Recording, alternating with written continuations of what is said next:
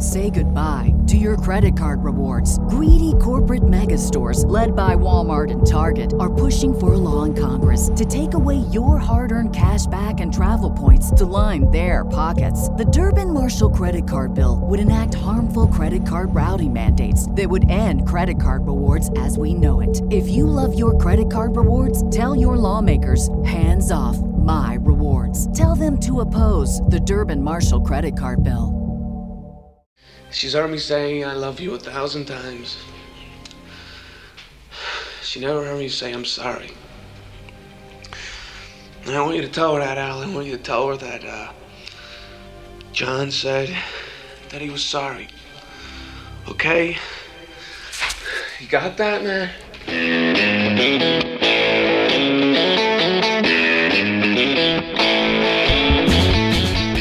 Hello and welcome once again to The Cinephiles, where each week we enter the world of a great film. We explore its themes, the history, the filmmaking, and the influence it has on us today. My name is Steve Morris. I am a filmmaker and directing instructor in Los Angeles, California. Hello, everyone. This is John Rocha. I'm a writer, producer, host, VO artist, and burgeoning editor here in San Diego, California. Steve and I were having a off-camera discussion about this for sure. It's just going to destroy your brain. That's all I'm going to say. The worst thing about being an editor is I mentally, as we're doing the show, I'm mentally thinking about cuts and things like, I'll move that over there. I'll trim that down a little bit or whatever. Right. I also do it when hearing people talk just in normal life. In particular, my mom, who I adore, is the worst storyteller. She continually digress. Like, she'll literally do so I wanted to tell you about this thing. Now, of course, you know that I'd like to go shopping in the and I like to, when your dad was alive, and it's and it just kind of meanders, and I'm like, and I'm literally mentally imagining the timeline. I'm like, cut that, move that over there, tighten this whole section up. It's been affecting me as I've been doing more of these reactions and reviews, and I'm starting to understand if I need to record them in a certain way so it's easier for me to edit them later. So that's starting to happen in my brain as you talk about self-editing. So I'm starting to think, okay, what's a way that I can do this that makes it easier for me to make these quicker? So it's madness. It's absolute mad. What's the line? This way madness lies, or something like that. Yeah. Well, it's like one of the things you might, people might notice, and you've probably noticed, is that if I'm going to get, I give quotes all the time as we're going through a movie, is I'll frequently say, and then John McClane said, yippee-ki-yay, motherfucker. I'll put that pause in because it makes it way easier for me to cut in the actual John McClane. Right. Whereas if I roll right into it, then John McClane says, yippee-ki-yay, motherfucker, I can't make a cut in between says and yippee, and it gets real. Then I have to do weird fancy editing to make things work, Yeah, well, I'm discovering that as well, that weird kind of fancy editing when you're in the middle of a sentence and you want to cut something in. Yeah. Well, one of the things you start to learn is we don't actually separate our words. Yes. Usually when we talk, we're actually rolling from one word to another. And so you think you're saying every syllable, but you're really not. Mm-hmm. There's all sorts of weird editing things, which we could talk about forever. But that's not what this show is. But that is not what this is about. We, of course, are in part 3 of Die Hard, our new exploration. This is one of our early podcasts that people wanted us to redo. And I know both of us are so excited to give this movie the attention it deserves. And John. Yes. One of the interesting things that happens in this podcast is occasionally, sometimes more than occasionally, one of us gets something wrong. And in our last episode, I got something wrong. Okay. You were 100% right. Oh. I went back and I looked again at the firing down at the police car as it backs up.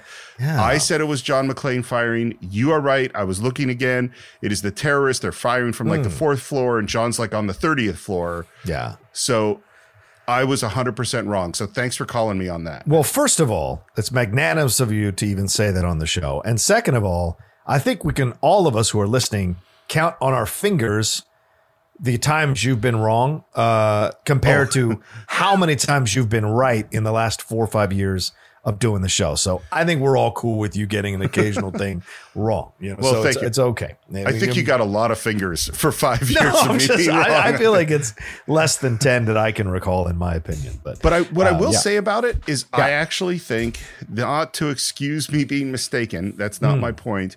I don't think the storytelling is that great on this moment. Because we never see a terrorist face. We don't see them look and aim at the car. We don't know they're on. And so the only thing we see is John McClane smash through that window and him holding a machine gun at that window. Right. And so when you see a machine gun aiming out of a window, firing down, that's why I always assumed it was his. And it was I had to look carefully to realize that it's not him. Right. It's different floors and stuff, and you're seeing the firing coming out. Yeah. Exactly. Yeah. But yes. Well, and the thing is, I think the best thing is to learn new stuff. So it's great when people point out, like another one, by the way, apparently I multiple times said Reginald Van Johnson instead of Reginald Val Johnson. Oh, yeah. That is exactly the kind of dumb mistake I hate making. So we're going to hopefully, if I say it wrong this time, I hope that you'll call me on it. Yes. And we can get it right. Absolutely. But where we left off, Ellis was just murdered by Hans while on the radio with John McClane and the entire LA police force listening in. And now John is talking to Al saying, you got to believe me, there was nothing I could do. So I want to interrupt, and I rarely interrupt Steve early on in a one of these things for one of our episodes for a factoid. But the other night, actually yesterday, as we're recording this, I woke up a little bit early, went out on the couch, turned on the television, and either TCM or Fox FXM was showing The Detective, which is what Steve had mentioned in the first part, is the first book in the quote unquote John McClane series. But of course, it's a completely different name. It's the actual name from the book. And Sinatra, as Steve said in the first part of this Die Hard breakdown, is the character that Bruce Willis ends up playing, of course, modifications. Well, one of the actors in the piece, the psychiatrist, is Lloyd Bochner, and he is a significant part of the movie. Because the movie's about a guy who kills himself, and there's another murder where a guy's genitals have been ripped off of his body. And this is 1968, ladies and gentlemen. And Sinatra his character knows that the guy who is admitting to the murder is unstable. He allows him to admit to the murder, which puts him in the death. He gets killed in the death penalty, but Sinatra gets promoted. He finds out later that guy actually didn't kill the dude who had his genitals ripped off. That was a homosexual, and the guy who killed himself was the guy who killed the guy because the guy was going to threaten to expose him as a homosexual, and he was a married man and an upstanding member of the community. So that's all connected. Lloyd Bochner is the psychiatrist who gets the confession from the guy. Well, who's Lloyd Bochner's son? Hart Bochner, who is Ellis. And I was like, this is incredible that Lloyd, now I don't know if you said this already, Steve, so if I forgot the factoid, you can cut this whole thing out if you already said it, but Lloyd Bochner is in The Detective and Hart Bochner is in Die Hard. So both Bochner family members were in essentially two stories about the same character. It's pretty incredible. Not only did I not know that, but I can't believe that wasn't somewhere in all the things I looked at, because that is amazing. And I think maybe part of it is that so few people actually know about the connection between The Detective and Die Hard. I certainly didn't. Right. But wow, that's cool. Does Lloyd Bochner have like a coke problem? Not at all. He's a pretty level-headed psychiatrist. And by the way, he showed up in Tony Rome. He showed up in a number of those in Point Blank. He showed up in a number of those kind of late 60s noir crime, grittier crime detective shows or films rather that the film industry was kind of embracing and changing in their approach, which of course leads to The French Connection just a couple of years later that wins Best Picture in 1971. So these were all leading towards that. Lady in Cement, all of that was leading. I think Mitchum was in one as well. So there was a number of those films around that time. They're trying to show what really happens for detectives on the streets of major cities. So yeah, no. It's so interesting, and obviously we're right at the beginning, so we got to move on. But yes. But like the world of the late 60s, early 70s action detective film and how important that was in being groundbreaking and intense and showing all these things we never saw before. And then you compare that to 1988 and Die Hard, you know, and what it's taken from those hard-boiled kind of action cop stories. Yeah. And then how it's added things in the 80s, you know? Yeah. But right now, John is saying that all the stuff about Asian Dawn and freeing hostages and all that stuff that Hans was spinning just doesn't make a lot of sense. Hey, don't ask me, man. I'm just a desk jockey who was on my way home when you rang.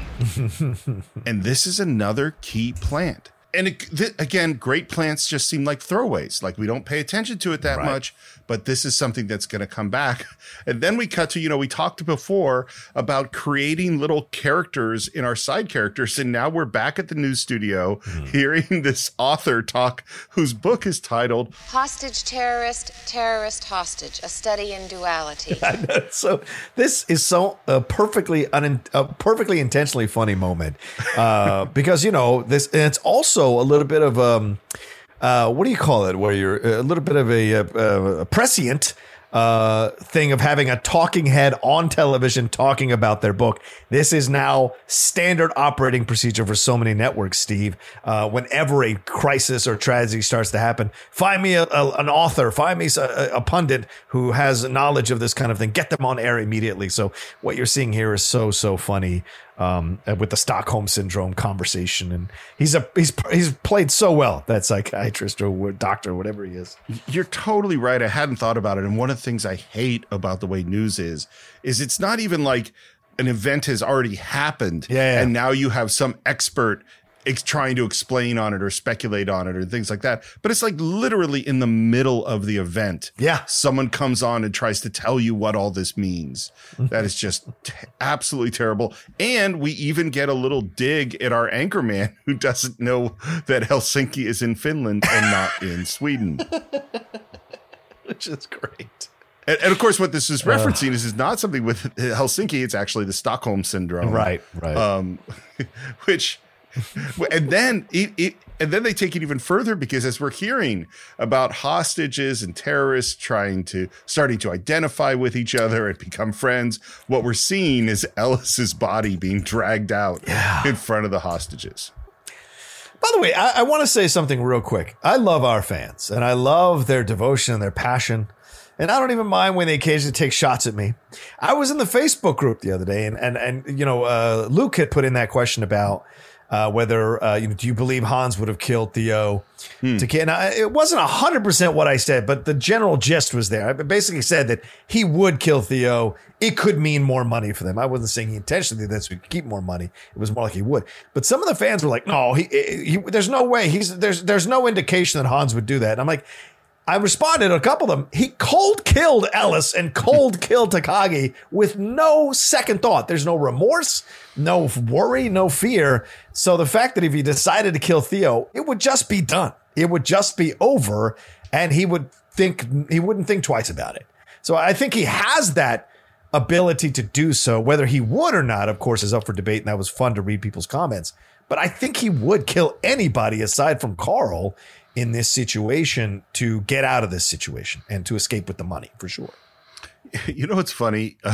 Criminal gonna criminal is what I'm saying. Criminal gonna criminal. No, I think it's totally motivatable. It had never occurred to me until you brought it up.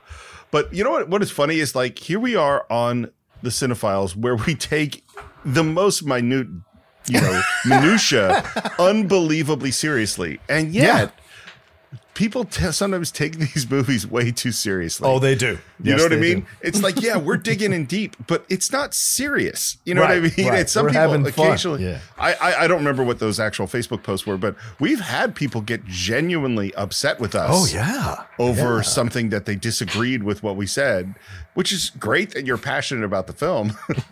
But it's I like when people say I reach, because I'm like, that's the reason I have a career in this business, is because I bring new and interesting and unique takes to these kinds of things, and enough people gravitate or like those takes. So I'll keep on reaching, because I think I like the idea of exploring these things in a fun and new way. And Steve has brought in some great perspectives. throughout. And some of you all who are listening or listening, you all have brought some great perspectives in your comments in the Facebook group as well, which I find fascinating, Well, I think, this is what makes films great films is that it's worth speculating on them. Absolutely. It's fun to, nobody spends a lot of time digging into the minutia of every episode of the Brady Bunch. It's not that I didn't like the Brady Bunch as a kid, but whether or not Alice was making the pork chops with applesauce and made the applesauce fresh rather than getting it from a jar actually isn't a thing we're going to spend a whole lot of time with. Marcia, or whoever was it? Jan? Who threw the football? Bobby? Pete? I forget who threw the football. They knew Marcia was coming. It was Pete. Yeah, they were actually intentionally breaking her nose. Joe, we're never going to get through part 3 of Die Hard. No, let's go. Sorry. But after they drag Alice's body away, we're back down with the police, and they're desperately trying to figure out how to spell Agent Dawn. And then we hear that the FBI is here. The FBI is here now? Yes, sir, right over there. Do you want a breath mint? So that is a Joel Silver line. Oh, great. I love a movie. That's a great set where all sorts of people are contributing, and it's just making it a little better. Yeah. And now we get to meet Agent Johnson and Special Agent Johnson. Oh, how you doing? No relation. Again, it shouldn't work, Steve. It should make this a cheesy, stupid film. But it does work. It's so good. Older white dude, younger black guy, Robert Davi, who's great. Yeah. He's a Latino actor. I think he's Latino or Italian. He's a fantastic actor. Obviously a villain in The Living Daylights, I think. And the other gentleman, he's been in a number of things as a character actor in a number of projects. But perfect, right? Johnson & Johnson. I mean, it's just brilliant. And of course, it's perfect now when we're seeing some issues with the Johnson & Johnson vaccine. That there was some incompetence going on when you say Johnson & Johnson. But yeah, this moment is just so perfectly done, yet it's so ridiculous, but it works. And damn it, because the whole film is constructed so well that you allow this stuff. Well, and you go right from the joke of no relation, which is just hilarious, to Dwayne saying, "I'm in charge here." And Robert Davi like stepping up to this moment and taking a pause and then saying, "Not anymore." So apparently, I had forgotten, but Davi was in Raw Deal with Arnold before this, which I I forgot that he was in it. And he was watching Die Hard with Arnold. And that Arnold got so excited at this moment where he said, "I'm in charge." And Arnold, I can't do the accent, but said, you are in charge. Like, you're so in charge. Look how in charge you are. And it sounded like a ridiculous story, but anyone who has listened to Arnold on a commentary track know that's exactly how excited he is when he's watching a movie. It's the best. Hans is up in that machine room checking the explosions. He's got his flashlight. He's got a gun. But in order to climb up, he's got to put the gun down. And he climbs up, and then he jumps down from there. And the first thing he sees is bare feet. Hi there. How you doing? This is such a great scene. It is. It is. Once again, constructed out of the blue and brilliant. Well, and it almost didn't happen. Oh, wow. It is not in the original script. Ha. And then Steve D'Souza goes, wait a minute. We have our bad guy and our hero, and they never meet face to face until the very end of the film. How can I get them to meet face to face? And he's on set one day and he hears Alan Rickman joking around, and Alan Rickman just runs through, 7 different accents. And he hears him do an American accent. And that is where this idea comes from. Wow, that's brilliant. And he goes, oh my God, I want them to meet. And Alan Rickman pretends to be an American. And he goes to Joel Silver, and Joel Silver says, that's a terrible idea. Don't do it. And he goes to McTiernan, and McTiernan says, that's a terrible idea. Don't do it. And then he says, look, let me write it. Just let me write it. And if you don't want to do it, obviously you're not going to do it. So he goes off and writes it, and he brings it back to them. And I think McTiernan gets a little bit on board. Yeah. And Joel Silver is like, I don't know. I don't think this is going to work out. And he goes over to Alan Rickman and says, do an American accent for me. And Alan Rickman does not just one American accent. He does like 3. He does in Chicago, he does in New York, he does in LA. Right. And then finally Joel Silver goes, okay. And that's how this ends up in the movie. And then the other thing, though, is they had to change the way they shot a bunch of stuff because originally when John McClane watches Hans kill Takagi, he sees Hans's face. Oh. And if he sees Hans's face in that scene or sees his face while looking down through the elevator, this scene doesn't work. That's a great point. And so they had to shoot it. And so I don't know if they reshot it or they changed the way they were going to shoot it or changed the way they edited it. But they had to make sure that John McClane did not know what Hans looked like. Right. You could just see. That's right. Now that I think about it, you just see his body, you see the gun, but you don't see his face because from from McClane's perspective under the table. That's right. God damn, that's brilliant. And Hans's shift from seeing those feet to going scared. Please, God, no, you're one of them, aren't you? You're one of them. Oh, you're going to kill me, don't kill me, don't. Oh, it's so good. So good. And immediately, John McClane gets swayed by this. Relax, I'm not going to hurt you. I'm not going to hurt you. And Hans spins this story about getting away from people and wanting to get to the roof. And he says it's this way. And he goes through between those machines and we see the gun in the foreground. Right. And there's a music sting and McClane stops it. Forget the roof. Come on. I said forget the roof. They got people all over.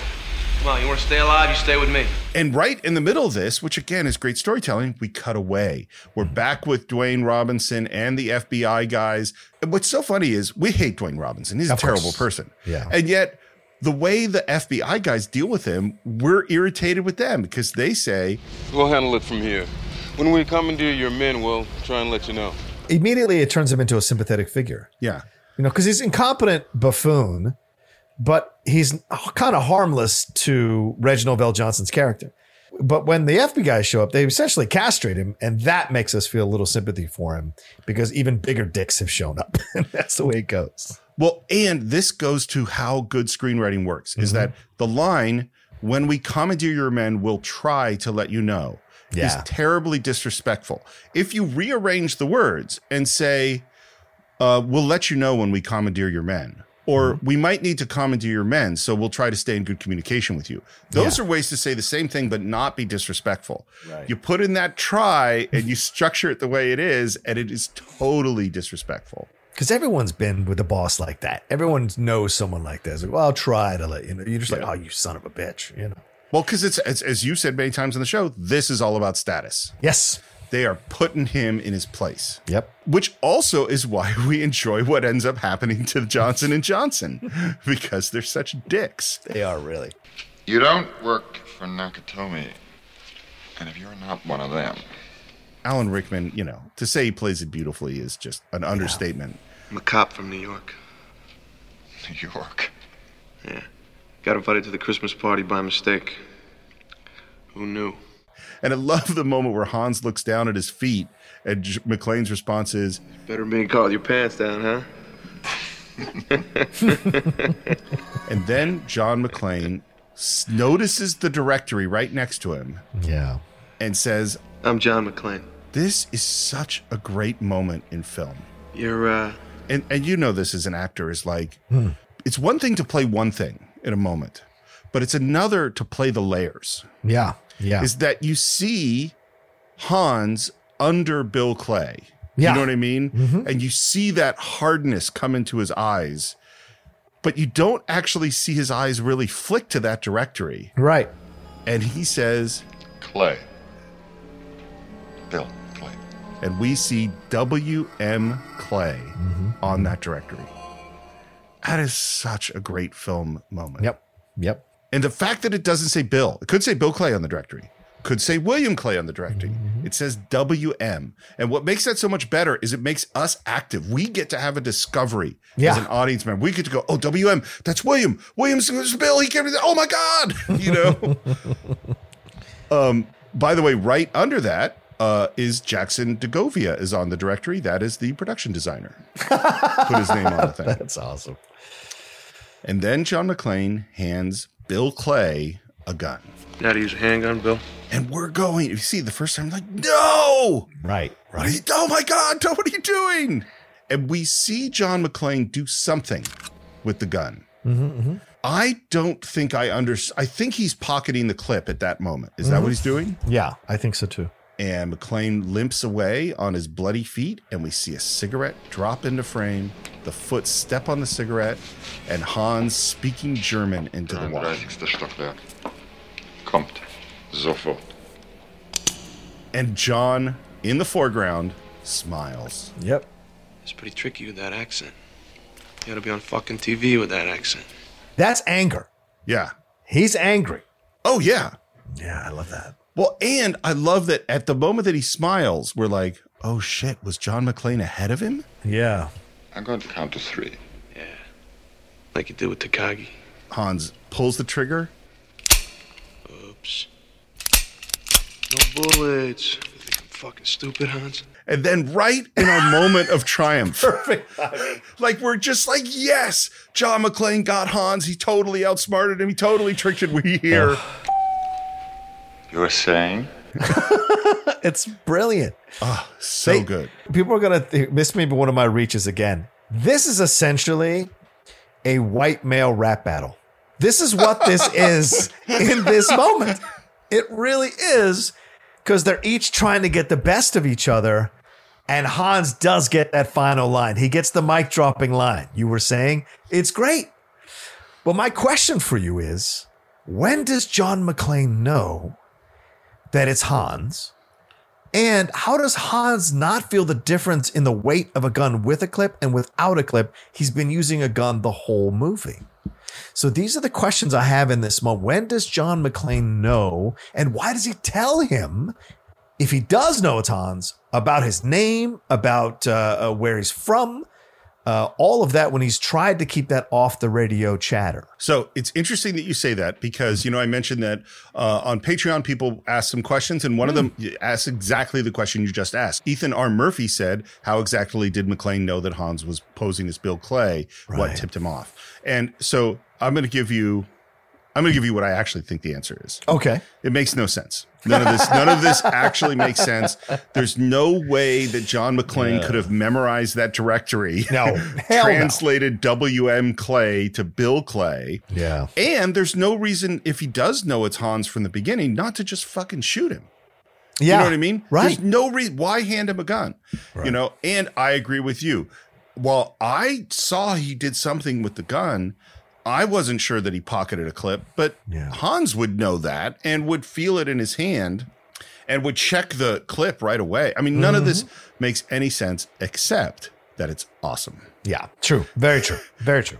But can you think of any reason that this works? No, not at all. That's why I was like looking. I watched the scene 2 or 3 times whenever we watched it for our show, and I was just like, at no point do I sense where McClane understands as Hans, because even the smile, right, is like, oh, he was right, or the smile is more of like, all right. But I don't know. And so did he know from the beginning? As soon as he did is it the cigarette? Because weren't those the European cigarettes? They're a European cigarette. Is it the fact that he took the cigarette without wondering what kind of cigarette it was, or that the flavor was different and not commenting on it? Was that the moment that he suspected it was Hans? So I just wonder about all those things, but nothing explains how Hans doesn't know the weight. And anybody who shoots weapons, you all know, not the newbies, but the real people who shoot weapons or you go to range, when a clip is in the gun or not, and when a clip's in the rifle or not just from it sticking out, but the weight of it, and especially in a gun which is smaller, so you'll be able to sense the difference in weight between a gun with a clip and a gun without a clip. So to me, it's just confusing that he would not sense that. So, but like I said, it makes for good film scenes for sure. Well, it's funny, as everyone knows who listens to the show, I care a lot about things making sense. Yeah. If I'm talking to my students, I'm continually saying, wait, why is this person doing this? It doesn't make sense. But it's funny, something that came up an entirely different way years and years ago when we did 2001. Oh, yeah. Is that's a movie that who knows what the hell is going on. And there are long sequences that basically nothing is happening. Yeah. But if you do all the other stuff great, you can make up for something that seemingly would be boring or doesn't make sense. Yes. Alan Rickman's performance, Bruce Willis's performance, the cinematography, the dialogue, the music, everything, and the joy of seeing these two come together and battle of wits and all that is so great that the fact that a couple of things about it don't make sense, it doesn't matter. Yeah. It just doesn't matter. I agree with you, man. Yeah. But now John McClane is instantly on the run as two more terrorists come out of that elevator. One of the guys running straight forward gets shot right in the knees and goes down into a pane of glass. It is nasty. Yeah, it is. Yeah. That is the lead stunt coordinator, and that is a real piece of glass. Wow. That he sticks his head through. That's 11 stitches.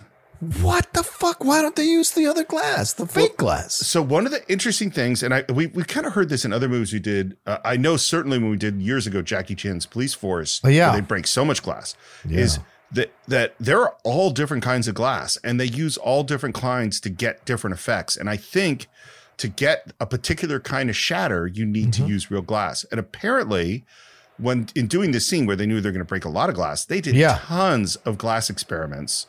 There are a whole bunch of different kinds of glass being used in this scene. And it is a total of $125,000 worth of glass that they break in this scene. Good night. Okay. John goes for, that's a lot, Steve. Jesus. It's crazy, right? Yeah. Apparently everyone came to watch it when they shot this, and everyone was scared. Like, it was really intense to be on this set with glass just shattering everywhere. Wow. It's just nuts. Oh, and one of the things too, by the way, this is so typical of how movie sets work. They rented a bunch of computers because this is the computer room. And when they rented all the computers, they signed all the agreements that the computers would not be damaged when they rented them. And then they go like, hey, by the way, we're going to break $125,000 worth of glass over all these computers. I don't think they got their deposit back on a lot of these things. Why does Carl not understand German? And then Hans has to say it in English. Shoot the glass. Yeah, that's weird, right? Because you imagine they've had interactions, right? I mean, well, I think Carl's first language is German. Yeah, his name is Carl. Like, that's kind of a dead giveaway with a K, as it is in the cast list. I believe it's with a K. That's a German. Karlstrasse Brewery. That's German. So I think this is exactly like what we were just saying before. It doesn't make sense, but hearing it in German first and English second is better for us. Yeah, and maybe Silver was like, we're not subtitling it. Have him say it again in English. But it's a good moment, right? Because I didn't know if it was because he couldn't hear him, or he was just like, not wanting to understand what he was saying and then said it in English. But yeah, you're right. There's no reason he should be saying it in English. Yeah.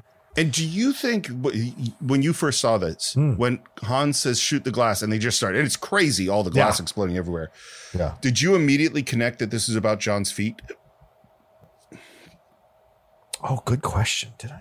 I don't think I did. I don't think I did until they show the shot of all the glass on the ground. Right. And then I was like, oh shit. Yeah, probably that. Yeah. And by the way, Bruce Willis's performance underneath all the glass exploding everywhere and his fear and just being overwhelmed is great. Yeah. It feels realistic. And that moment you're talking about, that's another triangle shot where we go from Bruce to the glass to his bare feet. It's a triangle shot that perfectly does the storytelling. And there's this moment of, oh shit, his only way to get out is to run across broken glass with bare feet. Yeah. And then Carl throws one of those flash grenades and we go from this loud cacophonous space into silence. And John McClane is gone. Yeah. But his bag is there and Hans is happy. Smile, Carl. You're back in business. And the moment that Carl turns towards Hans, that look on his face of anger is amazing. Yeah. Like he's not done with this situation. Back where the hostages are, Hans tosses the detonator's bag to Al Leong, and Holly watches Carl destroy the bar with the gun. He's still alive. Only John can drive somebody that crazy. That line is so great. Great line. And again, you know what's funny is we talk about this a lot now. Again, this makes no sense. Like the fact that John drove Holly crazy as her husband has nothing to do with how he's driving terrorists crazy in this situation. The line is perfect. Yeah, it is. And then we cut to, again, we have these shifts in tone with this moment that's really funny. And she's so happy that John is still alive. And we cut to John dragging himself into the bathroom, his foot trailing a huge amount of blood. Yeah. This comes, by the way, from a battery operated blood pumper that's in his pants leg. And right at that moment, we go again. Now we're cutting. You know, this is the classic Shakespearean thing from Macbeth of as things get more intense, you cut faster and faster between scenes. Scenes get shorter, and that's certainly happening here because we go right back to Theo, who is now says, "You better heat up that miracle because we just broke through on number 6, and the electromagnetic came down like a fucking anvil." We're in the bathroom with John McClane, and he's talking to Al on the radio. I think this scene and the one that follows are the core of this movie. Yeah, absolutely. One thing I didn't know when we recorded the last part, and we're talking about radio calls with John and Al, whether or not they were in the same room or if a script supervisor was reading the lines. Reginald Val Johnson was in the room, in the bathroom when they recorded this, which really makes sense because the scene is so lovely. So now Bruce Willis, sitting at the sink, is going to pull glass out of his feet. And I think we've reached the low point for him. You know, I think at this point, his feet are filled with glass, is bleeding everywhere. He's going to die. Yeah. That's what he's facing as in these scenes in the bathroom. And is he talking about that? No. He's making jokes about, you know, the pool and put some money in for it. And then as he pulls out more glass, he doesn't want to talk about himself. And so he changes the subject and he asks about Al. Hey, pal, you got flat feet? What the hell are you talking about, man? Something had to get you off the street. And Al doesn't want to talk about it. Nope. He is trying to avoid this topic. Yeah. I mean, I think he would try to avoid this topic in any situation. Oh, sure. But in particular, he doesn't want to tell this guy at this moment, this thing. What's the matter? You don't think jockeying papers across a desk is a noble effort for a cop? No. I had an accident. And McClane is still joking. The way you drive, I can see why. What'd you do? Run over your captain's foot with the car. And then Al says, I shot a kid. He almost blurts it out, Steve. Yep. Yeah. I shot a kid. It's almost like, okay, you want to know? I'll tell you. It hurts me to say this, but I'm going to tell you straight up. And it's a nice color on Reginald Val Johnson's performance, you know? He's just been such an emotional anchor of the movie. And then that moment is just so like, boom. And to be clear, he says, I shot a kid. Yeah. Did he kill that kid? I don't know. I think he did. Oh, yeah, maybe. I think he did. I've always thought he did. Yeah. You're asking me the question if I know for sure. I don't. We don't but know. I always thought he don't did. know. Yeah. So now we're in this big action movie. Dude's pulling glass out of his feet. We got terrorists, the FBI guys who showed up. You know, all this stuff is happening. And now we have this honestly really fucking heavy thing just get dropped right onto John McClane. And what I love, and this is why I love John McClane, this scene and in the next scene, is that he feels terrible. Yeah. Guy's about to die. Guy's pulling glass out of his feet. And yet he feels bad that he made this other cop, this guy whose face he's never even seen, say this painful thing about himself. Yeah, it's true. Oh, it was dark. I couldn't see him. He had a ray gun look real enough. You know, when you're a rookie, they can teach you everything about being a cop except how to live with a mistake. Anyway, I just couldn't bring myself to draw my gun on anybody again. Which is a plant. To be clear, of course, it's a perfect plant. But again, it's a plant with emotional resonance. Yeah.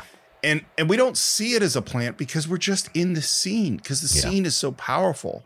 And then John McClane apologizes. Sorry, man. Hey, man. How could you know? I feel like shit anyway. And remember, what is the thing that's going to happen in the next scene? He never told his wife he's sorry. Yeah. Right. But he's telling this cop right now, in this moment, every bit of John McClane's emotional being is with this other guy. It's Yeah, it's that thing, right? I mean, they're sharing. And you're right, Steve. This wasn't happening in 70s, cop films. Like this isn't happening in French Connection. This isn't happening in those approaches to it. This is the change. It's definitely not happening in Running Man or Raw Deal. Oh, right. Yes. You know what I mean? Yes. And it's the advent of psychology, psychiatry, talking about your feelings. The 80s is where, for all the excess, there was also a real explosion of self-help. People wanted more. People wanted to explore why they weren't successful. They saw so many other people being successful. Why am I not successful? Running becomes a thing. Working out, Jane Fonda, all that shit. It was about self-improvement. The 80s, for all the excess, was also about self-improvement and the explosion of that. And psychiatry, which had been building, I think, through the obviously 1800s, 1900s, whatever, but like the 50s, 60s, 70s, it was creeping into the dialogue in movies. And the 80s is where you really get the conversation starting to become something honest and real and emotions coming out. And then into the 90s, certainly. It's all over the place in the 90s as the actors get younger and younger and the issues get deeper and deeper and stronger. And these conversations have more layers to them than they did in the 80s, You know what I think it is too is, and I hadn't thought about it until you were just saying that, is, I think this is maybe one of the first big cracks in the masculine identity of the emotionless, 100%. hard, can't be soft in any way person. Because here's this guy who is as tough as any guy in film. He's as tough as Rocky, as tough. You name whatever guy stands up to adversity. John McClane is right up there. Yeah. And yet we see his flaws. And one of his major flaws is his inability to deal with his emotions. Yes. And to deal with his relationships and to so he's this amazing person and this hero. And yet his flaws are really, really human and really on the, man, I wish John McClane could deal with this stuff. Yeah. And you compare it to Sinatra as was this episode with you dropping the thing. Sinatra the detective, he has a moment at the end of the film where he realizes that he has sent up the wrong man to die. And he feels bad about it, but in no way is he totally broken or totally giving his emotions like Bruce Willis does here. So just comparing, in essence, two versions of the same character in 2 decades, 2 different approaches to these kinds of vulnerable moments. You can clearly see, Well, and that's to me, like the Rocky John McClane comparison is really key, which is that what does it take for Arnold in Predator, the last John McTiernan movie, who's wounded and hurt to fight against the Predator, versus what does it take for John McClane, who's got glass in his feet, to get up off of the bathroom and continue the battle? And there's no comparison. Yeah. Arnold and Predator, we talked about it. I like the movie. I think it's exciting, but it doesn't have an emotional wallop the way Die Hard does. And those guys in the suits, I don't know who they are. That's the FBI. They're ordering the others to cut the building's power. Regular as clockwork. Or a time lock. The intensity in the way Alan Rickman delivers this next line is so great. He says, "The circuits that cannot be cut are cut automatically in response to a terrorist incident. You asked for miracles, dear. I give you the FBI." And then the next scene, which could be a throwaway scene, all this scene is that Agent Johnson and Special Agent Johnson want the power shut down. And they could just say, hey, shut the building's power down. And the guy shuts the building power down. And that's it. Right. But instead, we have like 4 different conflicts going on in the scene. Davi is trying to convince this guy to shut the power guy down. His supervisor is saying you can't do it. The guy in the hole is saying, well, I could do it. I got the radio. Dwayne Robinson is getting really nervous about what's going on. Special Agent Johnson is threatening our LADWP guy. There's so much conflict in the scene, and it's kind of funny. Could you imagine the guy in charge is like, no, I'm going to get in so much trouble if we do this. And the dude down there is trying to be helpful. And homie's like, will you shut the fuck up? Like, I'm handling this. Shut the fuck up. And he's like, he's trying to be, kind of helpful, compliant to the FBI. Right. And then Davi finally has to get down there and like point at him. Lose the grid or you lose your job.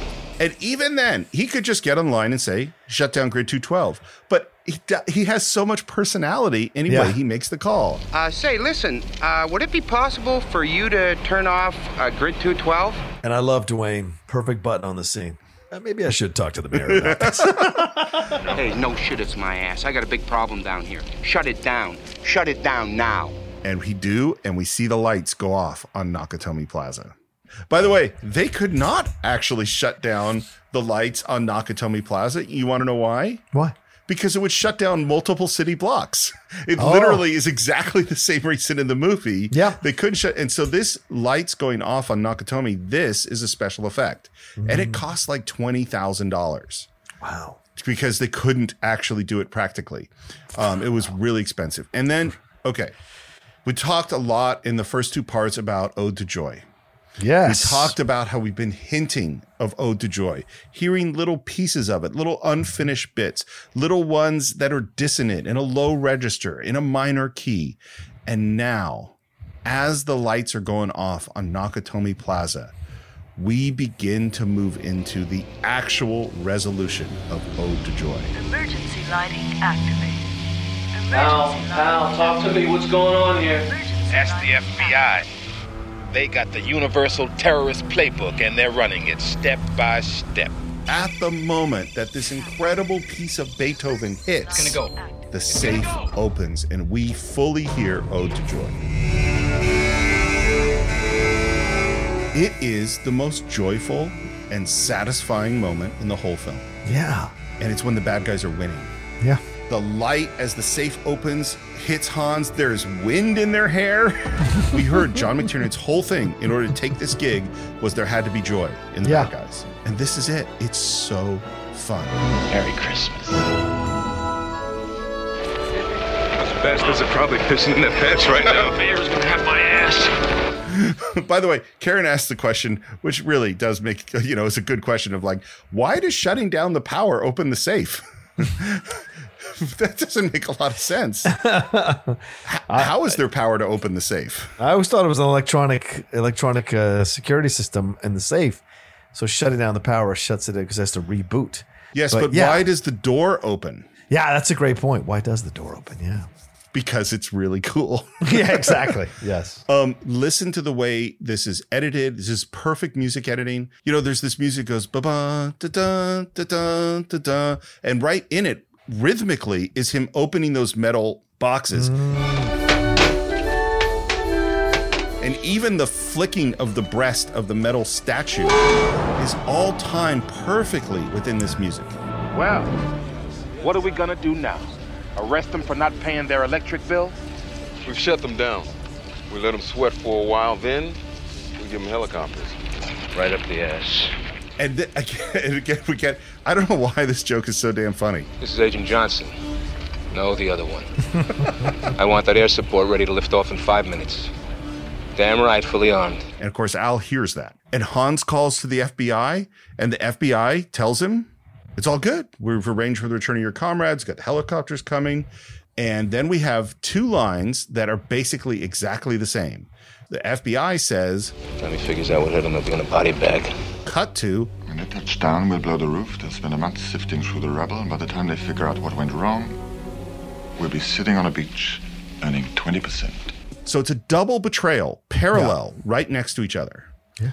John, I can't tell you how excited I am about the Cinephiles' new sponsor, an absolutely incredible game, Marvel Strike Force. Now, anyone who's listened to the show knows that I've been reading comic books since I was 5 years old, and this is like a comic book fan's dream come true. You could create a mobile squad and play as your favorite Marvel characters. I mean, everyone is there. The Punisher, Vision, Black Panther, Cap, or even my favorite Marvel character of all time, Daredevil. Your goal is to power up those characters, unlock gear, and use them to compete in player versus player mode, alliance mode, and real-time arena. Yeah, Stephen, as we speak, they are enjoying their 6-year anniversary. 6 years, wow. And you know what that means? Free stuff just for signing up via their unique link in the description. The anniversary consists of weekly events and bonuses. If you complete each event, you can receive special rewards and skins. Completing every single mission throughout the entire anniversary will result in an even more special reward. Make sure to log in each day and each week to take advantage of all the new characters that are being released specifically for this event. This will be Marvel Strike Force's most generous event to date, so don't miss out, y'all. Check out that unique promo code, and for every new user, please follow our link in the description and use the promo code MAXPOOL. Once again, thank you so much to Marvel Strike Force. We're very, very excited to have you sponsoring this episode.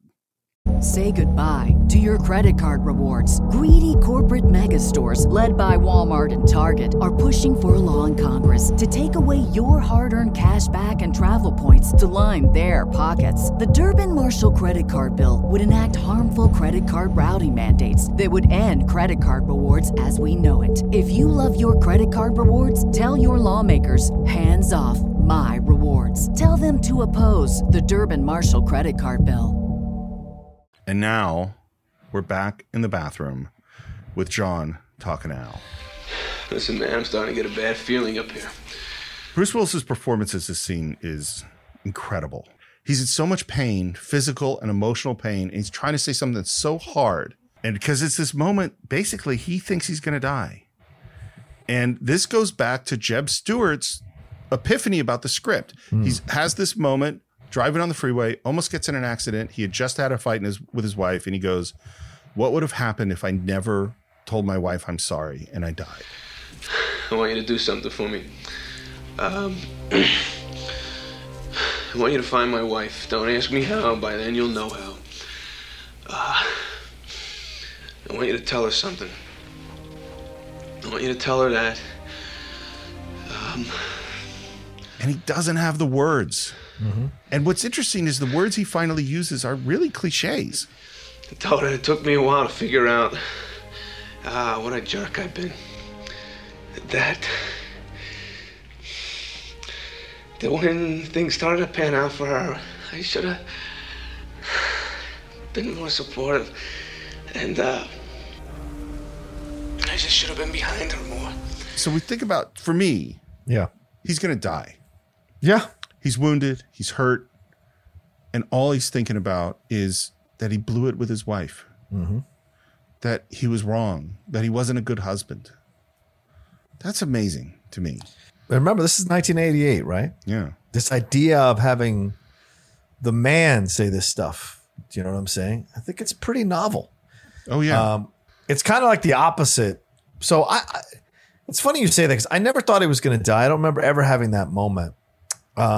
That's what I think he thinks. That's what. Yeah, of course. Yes. Of course. Yes. Which is what motivates the conversation here.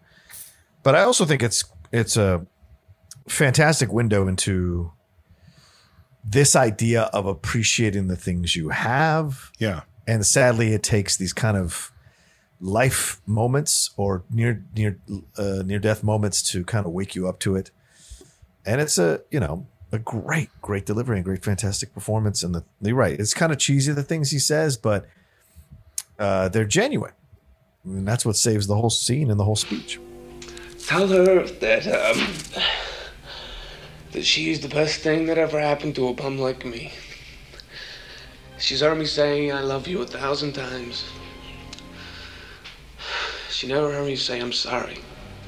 I can't imagine being in a relationship and never saying you're sorry. I fuck up all the time, man. Yeah. I say I'm sorry comes out. It came out 5 times yesterday. So, John, man, you really should have said you're sorry. Yeah, I know, right, dude? I want you to tell her that, Al. I want you to tell her that John said that he was sorry. Okay? You got that, man? I remember this story from when it first came out. Like back in 88, how Bruce Willis said in interviews that, this was a really challenging scene for him to shoot. It was the one that intimidated him most because it was a genuine acting, emotional scene outside of all the mad. His action was easy. That's not a problem. But it was this scene that really shook him. And he didn't get it until he thought about losing Demi. And at the time he was in love with Demi Moore. Obviously he was married and what have you. And they were beginning their marriage. Or I think they were about to get married, but he just thought about what it would be like if I was going to die and I had to send one last message to Demi Moore. And so that's what he channeled in that bat. And so when you're watching it, it's why that scene is so fucking good because it's genuine. You know, 100%. It's really genuine. Just like Bill Murray at the end of Scrooge, that's genuine shit. That's going past the fourth wall, They're inside you, and you sense the reality of that it stops becoming a movie, and you're just appreciating the actual genuine emotion and vulnerability you're watching in the scene and relating to it. Well, and this is the thing, we talked about the distance when we started between the 70s cop movie and stuff like that. And then in the 80s with these big action sequences, and they're so much slicker. This moment is unlike any moment in any other action movie of the 80s. The closest, maybe there's some moments in First Blood with Stallone that have that sort of emotional resonance. Yeah. But I think this blows those away. I like First Blood, but this is more touching. And I think this is the thing that none of the other diehards can duplicate. This is the thing that's very hard to duplicate in other action movies, is a genuine, true, honest, vulnerable, emotional moment. But you can tell her that yourself. You just watch your ass and you'll make it out of there. You hear me?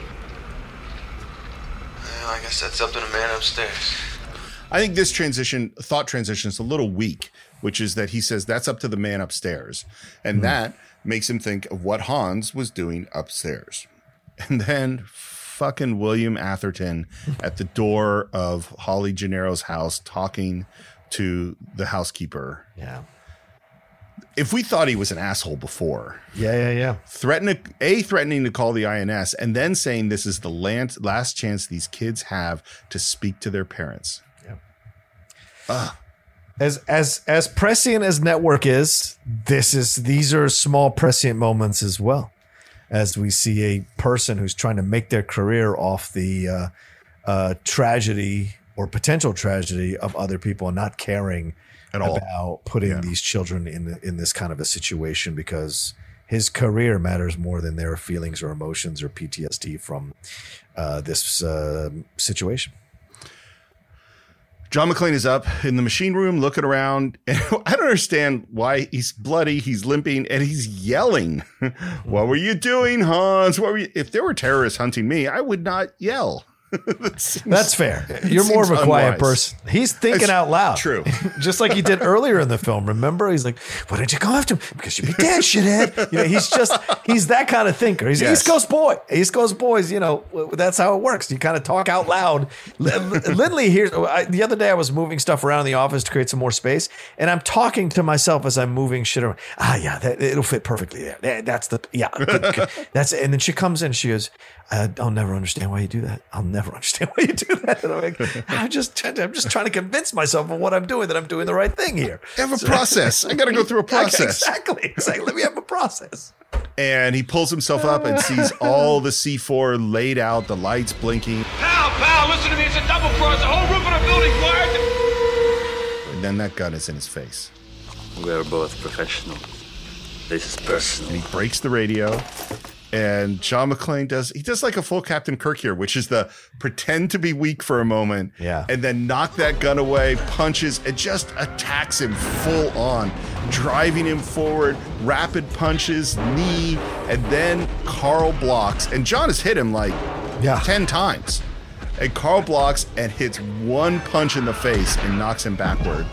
It's such a perfect setup for a fight, because this is classically David and Goliath, because Carl is bigger and stronger and more coordinated, and Bruce is scrappier, and he uses the environment and he uses his anger. Carl is fresher as well. Totally. Because Bruce has been going through all this shit. So he is like, you're right, David and Goliath. Absolutely. Yeah. It's almost like Maximus and Commodus, right? They've injured him so much that he thinks it's going to be an easy victory. Right. And then Yeah. Well, this is the key. I mean, anytime that movies spend more time building up the strength of their hero than they do building up the strength of their bad guy, those movies are generally making a mistake. Yes. Agreed. And again, it's the rapid cutting. We're right in the middle of the fight scene, and we cut out to the choppers coming in. Yeah. And these are real choppers, the real helicopters, by the way. This was all super, super complicated. And then we cut from the helicopters coming in to Hans, who says, "Time to gather your flock, Miss Gennaro." And as he says this, the TV that's on behind him, we hear the interview with the little kids, and the camera pushes in on Hans, And he looks back and he lifts up the picture to see the picture of John McClane and Holly Gennaro and those two kids that are on the TV. And he says, Mrs. McClane, how nice to make your acquaintance. And then he fires his gun just to scare the crap out of people, and he grabs Holly. She's in shock too a little bit because she tries to kind of like, like blankly walk past him, and he grabs her, and you can tell she's just like in shock because she had been holding things back. Now, not only is John in danger, now her children are in danger. And that's a whole nother realm of fear that she's in now. Well, and we said many times on the Cinephiles, a lot of times your job as a filmmaker is to create what I will call oh shit moments. Yeah. Well, and usually if you can get one really good oh shit in your movie, that's great. Yeah. This is a triple oh shit because we just had the gun went into John's face and now he's battling with Carl. The helicopters that are fully armed are flying towards Nakatomi Plaza, and Hans just figured out that Holly Gennaro is in fact Holly McClane. All three of those things happen one after another, and that's why the tension is so high. Yeah. We have a close-up of John's bloody face on the ground, and then a kick to that face, a rack focus to a gun that's in front of him, another kick to the face, a jump kick. It's nice to have a ballet dancer, John. Yeah, I know, you're right. Because Alexander Goodenough, that guy can move. And I always love this fight in the movie because it's a rage fight. Totally. It's not a coordinated fight. This is a rage fight from a guy. John McClane is fighting for his life. Carl is fighting for vengeance for his brother. Mm-hmm. So it is a knockdown, drag out, brutal, desperate, primal. And it's fantastic to watch. I remember the first time I saw this fight, Steve, in the theater, and I was with Bruce Willis going, ugh! Like I just felt that when he's punching him. Totally. He's like yelling at him in that moment. Like you sense that pain and that frustration, that anger, because this guy is so, he's trying to kill him. Well, and I don't think we've ever seen this. This is not how Arnold fights. This is not how nobody's ever fought, like this in a movie. Like just the full rage. And he reverses on Carl, throws him into these pipes, is slamming his head down and says, "Should have heard your brother squeal when I broke his fucking neck." And I remember being in the theater and I'm laughing and you grunting and just having, and then we cut away to the helicopters to keep that tension going. What do you figure? The breakage? Figure we take out the terrorists? Lose 20-25% of the hostages. Tops. I can live with that. It's I can live with that makes it totally acceptable and even desirable to kill the fucking FBI guys. Yeah, of course. That's the moment. Yeah, they're willing to kill other people, innocent civilians, so their lives are immediately null and void in our minds. Yeah. Hans gets on the radio to call for John McClane because he has his wife and there is no answer. Mm-hmm. Mm-hmm. The note I had at this point, by the way, was that at this moment, Hans hates John McClane. Yes. And that is messing him up. He is not actually behaving as smartly as he did at the beginning of the movie. Right. Because he's pissed. Yes. Carl grabs a gun and John has the moment of another oh shit and runs out the door just getting hit. A grazing shot to the shoulder as he goes. Carl comes through this door in this hugely dramatic shot with smoke in the background, and he's walking forward. And now we see John's feet in the foreground and kicks Carl in the face. He jumps down at him just going, "Motherfucker, I'll kill you." He's just so desperate, man. I love it. Want to know my note at this moment, which might sound odd, but this is the moment I wrote down. I love John McClane. Yeah. Like, motherfucker, I'll kill you. Hans is grabbing bonds and Holly is watching him and she says, "After all your posturing, all your little speeches, you're nothing but a common thief." So apparently, Alan Rickman could not get this moment. Oh, really? Yeah. He was he had too low energy. He wasn't angry enough. He was too calm. And what it was, and I think you would appreciate this too as an actor, you built a whole character on having everything together. Yeah. And so with that, all that, it's hard to lose it. And that's, I think, what Alan Rickman was struggling with. And I think it was John McTiernan's direction, is he gave him a physical direction, is he said, throw the bag away. Like you're so angry, you have to toss the bag away and lunge at her. Yeah. And that physicality allowed him to get to the intensity that he had in this moment. I am an exceptional thief, Mrs. McLean, and since I'm moving up to kidnapping, you should be more polite. It's perfect because he comes to her. Yeah. So you sense immediately he's in a submissive position in this moment, even though he's lunging at her. Yeah.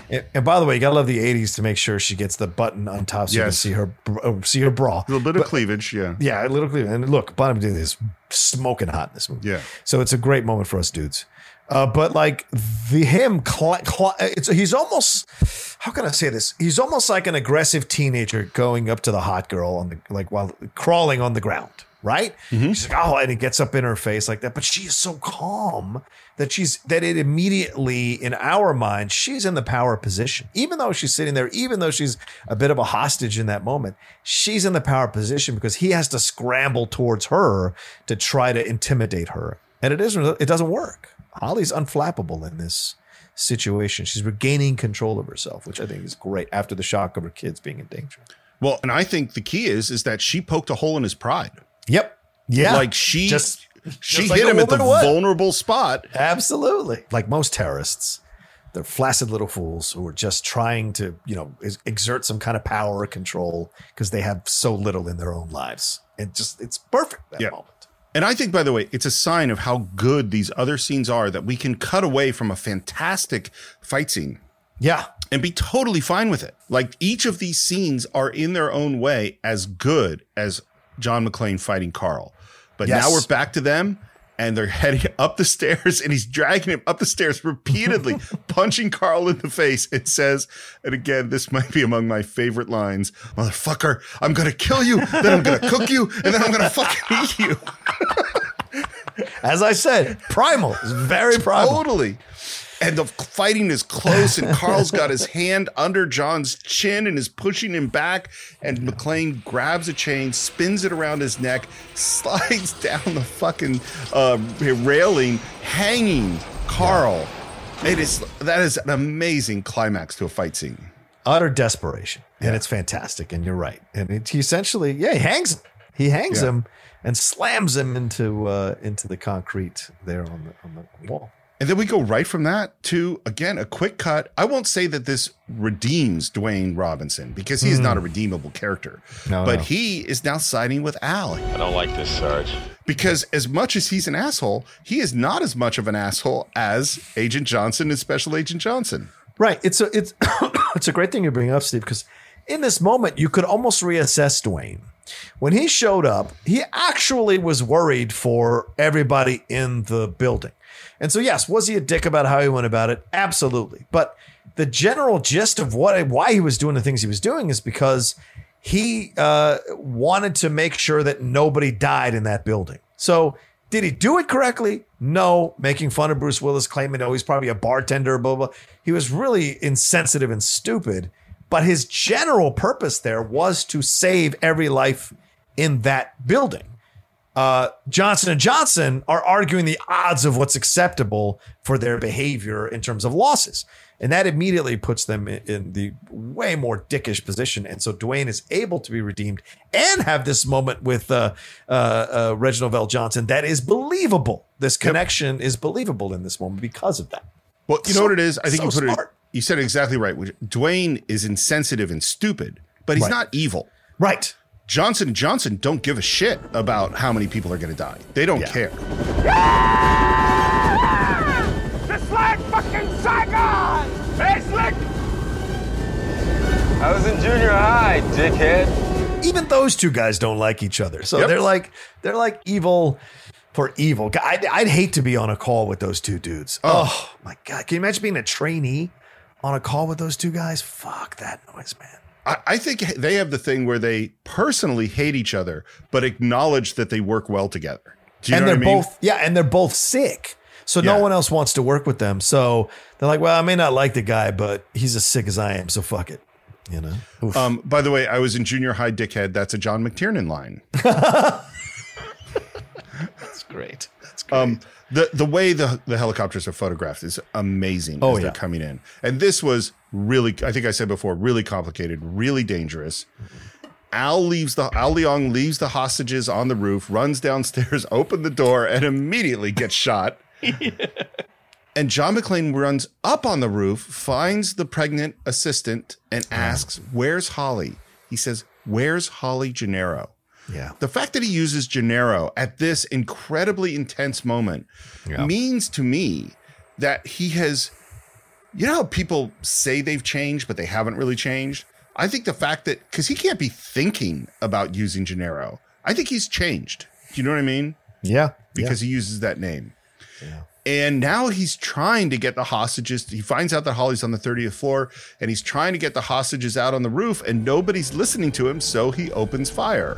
Which makes the guys in the helicopter think that he's one of the terrorists. And so they open fire on John, who jumps off the roof. I'm on your side, you assholes! By the way, these are really two, I forget what kind of helicopter they are, really two like Vietnam era armed helicopters. Yeah. And there were the hostages on the roof. They were circling the roof. There were squibs going off. This is what McTiernan says. McTiernan says he got scared. And he said, he had a bunch of other shots and he just called them off. He just felt it was too dangerous what was happening. Right. I don't know exactly what the truth of that is, but that's pretty rare for a director in the moment of their big shot to worry about safety. You know what I mean? Yeah. We've had lots of movies where the director did not do that. Yep. Could care less. Yes. Yeah. The hostages are running down the stairs, and who they run by is Carl. And what I think it was Joel Silver who said is like they needed a thing to simultaneously remind the audience that Carl is dead. Yeah. And simultaneously put Carl in people's minds and have a slight suspicion that he might not be dead. Smart. Yeah. Smart. So smart. And now the helicopter is swinging around because Robert Davi says, "I'm going to bag this little bastard." And he gets out his big sniper rifle. And then John McClane grabs the fire hose. I remember being in the movie theater just going, what the fuck is he doing? Yeah, and that's the appropriate response. And then this is another moment of him talking to himself. Oh, John, what the fuck are you doing? How the fuck did you get into this shit? I'm telling you, these scenes where he talks to himself are absolute gold. And they are one of the reasons, they're maybe the biggest reason we connect with him the way we do. At least in my opinion. I connect with him in these moments because I know these moments. I've done these moments. And so to me, it feels realistic what he's doing. He's navigating this in his head and he's talking to himself as a way to calm himself down for what he's about to do, which is jump off a fucking roof tied to a fire hose, man.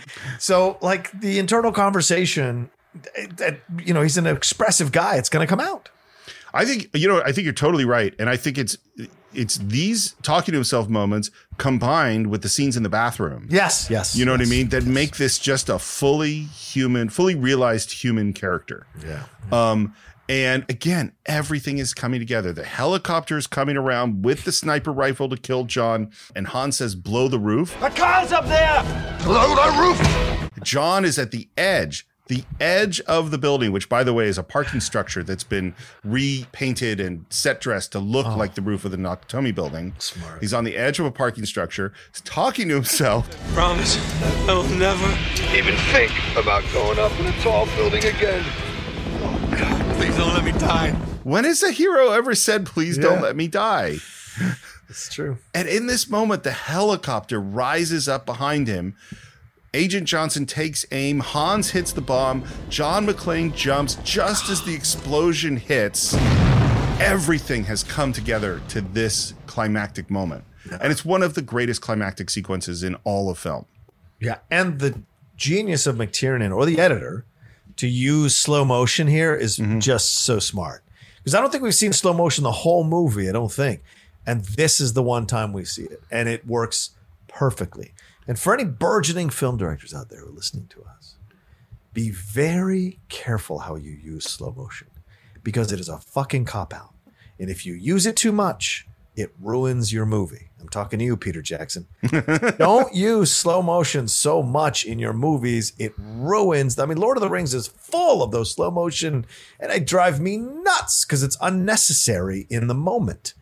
And I think it's a cop-out when directors use it. And when you use it correctly, like McTiernan does here, it elevates your film. It accentuates the positivity of your film. This is really Bruce Willis. He is padded up on his back. He's padded up both to protect him from the impact, but also to protect him from the heat. He's like heat shielded. Oh, yeah. As he jumps off this roof, it's a 25-foot fall onto an airbag. What they said, and I don't, sometimes I read things or I hear things and I kind of not sure if I believe them. Yeah. They said this was his first day of shooting. Oh, my God. I just can't imagine you doing this kind of a stunt with your actor on the first day for all sorts of reasons. Yeah. One of them is totally mercenary. If you injure your actor on day one, you're fucked. Injure them on the last day of the shoot. It's the chances you take. The explosion drove him farther forward than they expected. Oh, God. So he hit the edge of the airbag on a 25-foot fall and rolled off onto the concrete. They thought he had died. Of course. That's why I was like, first day? Yeah, no shit. They did do a huge explosion on top of the Fox building. They had one camera set up 5 miles away to view it, but the main explosion's actually a miniature. Yeah. And then John goes down, and if this wasn't enough, I mean, that's a good enough climactic moment for any movie. Just that explosion shot. But now he's hanging by the hose outside a window. We see his bloody foot against the glass, and he's kicking the glass with the bloody foot. I mean, this is amazing. And then pushes himself back, fires, breaking the glass, and she crashes through the window. This is amazing, but John, this is not enough because now the fire hose wheel falls off and starts pulling him back through the open window. And his face. It's so great that McTiernan does the close-up in his face when he realizes what's happening. Just the eyes open, and then he spins back around in the desperation of untying that. And dude, as a guy who is afraid of heights, like watching that carpet start to slip out the front of that window, I lose my mind every time that part of the scene happens, because I'm just like, oh my God. And I think part of what makes it so great is it's comparatively quiet. Yes. We have these big explosions and gunfire and crashing through the window, and all that stuff is loud. And now you have and it's slow. Yeah. The slow, quiet, inevitable pull out the window. Yeah. Is scary. And we're still not done, because now he gets up and he's in the waterfall. And this totally looks like out of Apocalypse Now. I totally see the jungle sort of look to it. Yeah. It's also very clearly a stuntman in this shot. Oh, yeah. You're right. And the hair is different. Now the helicopter goes by and explodes. And John is screaming. And then from Dwayne, Gonna need some more FBI guys, I guess. I wrote, you almost like him here. Yeah, look, they gave him 2 really good lines at the end of this movie, man. That's one of them, that's for sure. The production designer, his favorite moment is that the elevator beeps before it explodes. Hey,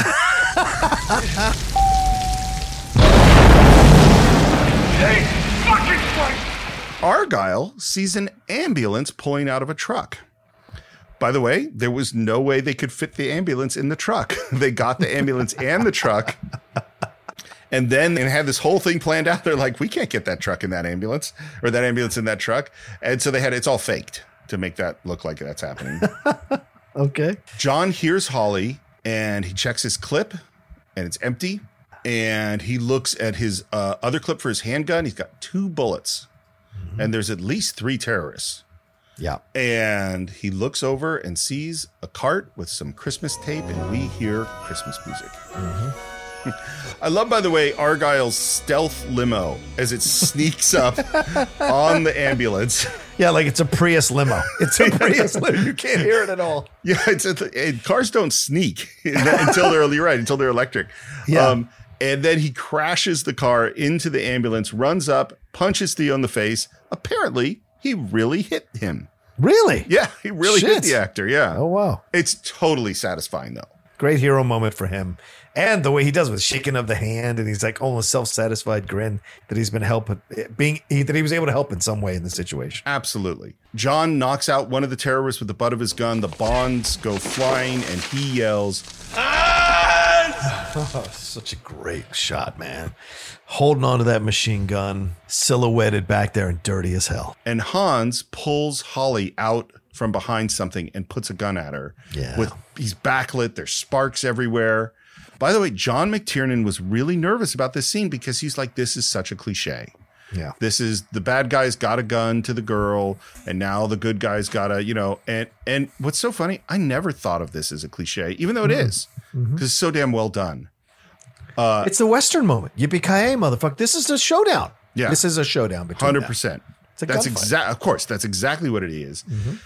I think that Bonnie Bedelia's performance when she sees John McClane and sees what has happened to him in the last few hours is great. The intake of breath that she has in that moment is great. It's subtle, but it's effective and it's powerful.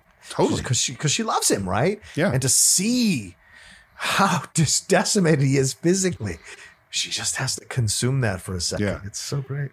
The line, Hi, honey. that's a Bruce Willis idea. That's great. And he's limping forward and says, Why'd you have to nuke the whole building, Hans? and now we finally hear what the fucking plan is. Well, when you steal $600, you can't just disappear. When you steal 600 million, they will find you unless they think you're already dead. Put down the gun. And he does. And Holly's reaction to him putting down that gun is, we've lost. It's over. Yeah. You know? She has that audible. Oh, You got me. Still the cowboy. Mr. McClane, Americans, all alike. Well, this time John Wayne does not walk off into the sunset with Grace Kelly. It's Gary Cooper, asshole. even in 1988, Steve, that offended me. And even as a Western fan, I was like, "This doesn't right." And then, of course, it was perfect setup. You know what's funny? I don't think I had not seen High Noon at this point. Oh, really? Yeah, Oh, okay. I saw it later. High Noon, for some reason, I don't think I saw it till I did the DVD, like in the late 90s. Right. Which is probably, I think it's like in our first 10 episodes is High Noon. Yeah. It's a really good movie. You made a pretty good cowboy yourself, Hans. And if you watch Bonnie Bedelia, she knows John. Yeah. She starts to suspect that something is up. Yeah. What was it you said to me before? Yippee-ki-yay, motherfucker. Bruce Willis's laugh. His maniacal around the bend laugh. Maniacal around the bed, exhausted laugh. It's perfect. I think this is right on the edge of not working. Yes. But it does work, and they all start to laugh, and the camera, which is behind John McClane, moves down, and we see that gun taped to his back. And again, there's so many moments. I remember being in the theater and just going, yes! This is so well planted. It's so subtle. You don't expect it. And at this moment during the laughing, Holly gets it. Yeah. And he yells, and she hits his gun hand just as John opens fire, even does the little blow the smoke off the gun. Happy trails, Hans. But Hans is holding on to Holly, and he goes through the window. John runs to her, and Hans is holding on by the watch. The Rolex that Ellis gave her. And it couldn't be more symbolic of her life here is what's keeping them apart, is what keeping John McClane. The thing that came between them is this life. And the Rolex is the symbol of that life. And they have to shed the barrier between them in order to come back together to save Holly's life. Let me tell you something. In 1988, I fucking knew that. Yeah. So I was blown away recently when I saw articles in 2020 or in 2021 of these websites who said, "Oh, did you miss this in Die Hard? You missed that the watch was..." Who the fuck missed that? How do you miss that? It is so obvious. When everything in this film is a plant, nothing is wasted in this film, which is what makes it a classic film. It qualifies for classic because nothing is wasted here. Everything is a plant that pays off down the road. And the watch is almost one of the first plants in the movie, and it's all paid up all the way at the end. So here's what I'll say about it is, like, I don't like things where you have to get the symbolism to like the movie. Yeah. So I think that what makes this so good is that it's a great action moment. Yes. Is that I don't need to understand the symbolism in order to love this moment. You're absolutely right. You know, but if you think about it a little further, it just makes it better. Yeah. The shot of Alan Rickman looking up in slow motion, and the gun slowly coming into frame. Yep. Because and this is the moment of like Hans knows he's dead. Yeah. And Hans is like, with the last thing, with my last breath, you know, it's fucking Ahab. You know, I spit my last breath at thee. You know, that's the moment. He is going to fucking kill John McClane, even though that means he's going to drop to his death. Yeah. Yeah. And just at that last moment, we get the watch, and in slow motion, Hans falls in one of the greatest stunt facial expression moments of all time. So many things about this. Go ahead. The first one is that he's falling so fast, and that way the shot is set up, they had to rack focus with him to keep him in focus as long as possible. It is and they're shooting, I think, at 270 frames a second, which is really slow motion. It wasn't possible for a human to rack focus at the right speed. Wow. So this is actually a computer-controlled rack focus that's programmed with 33 1/3 feet per second acceleration for falling. You know what I mean? Like, we know how fast things fall. And so it is computer rack focus that is doing this. Yes, this is really Alan Rickman doing a high fall. Yes. There are so many rumors about what happened here. There are a lot of rumors that says that Alan Rickman didn't know he was actually going to do the fall, and John McTiernan just dropped him. That is bullshit. That is not true. Alan Rickman, they asked him, hey, do you want to do this? Totally expecting that Alan Rickman would say, no way. Yeah. And he said, sure, I'll do it. And it's his first movie. And he agreed to do it. So he knew he was going to fall. Right. The second rumor, and by the way, it's like a 25-foot fall. It's not an 80. It's not really falling from a 30-story building. Right. There are also a lot of rumors that said McTiernan said he would count to 3 and drop him on 3, but instead he dropped him on 2. And that is why Alan Rickman has that facial expression. That might be true. Alan Rickman says he has no memory of that. He thinks he got dropped on 3. So it might be that Alan Rickman's misremembering it, or it might be that this is just a rumor that got made up about dropping him on 3, on 2. And they did a second take. See, so he did it again. Yeah. What we have in the movie is the first take. Okay. It's incredible. And then we get one more line from Dwayne. Oh, I hope that's not a hostage. It's so funny because remember he'd been like, oh, it's probably some stockbroker, you know, but now he actually cares. Yeah. He says he's hope it's not a hostage. Yeah. By the way, what we see in the wide shot is a stuntman. He's falling on what's called a descender, which means he's on a wire that's controlling the rate of his fall. That's good. Rather than just doing a free fall. Yeah. And which is why he falls. We don't actually see him hit the ground because he never does hit the ground because he's actually on a wire. And then John kisses Holly in a totally deserved, bloody final moment kiss at the end of an action movie. It's later. It's outside. Paper is falling down everywhere, which I think is just a great touch. Yeah. The whole area is wrecked. There's all sorts of fire everywhere. All of this whole sequence at the end was all shot in a weekend. So it's 2 nights that they shot this. They had to have everything cleaned up and pristine Monday morning, 8 a.m. when work started. Because Fox is a working building. Right. That's just amazing.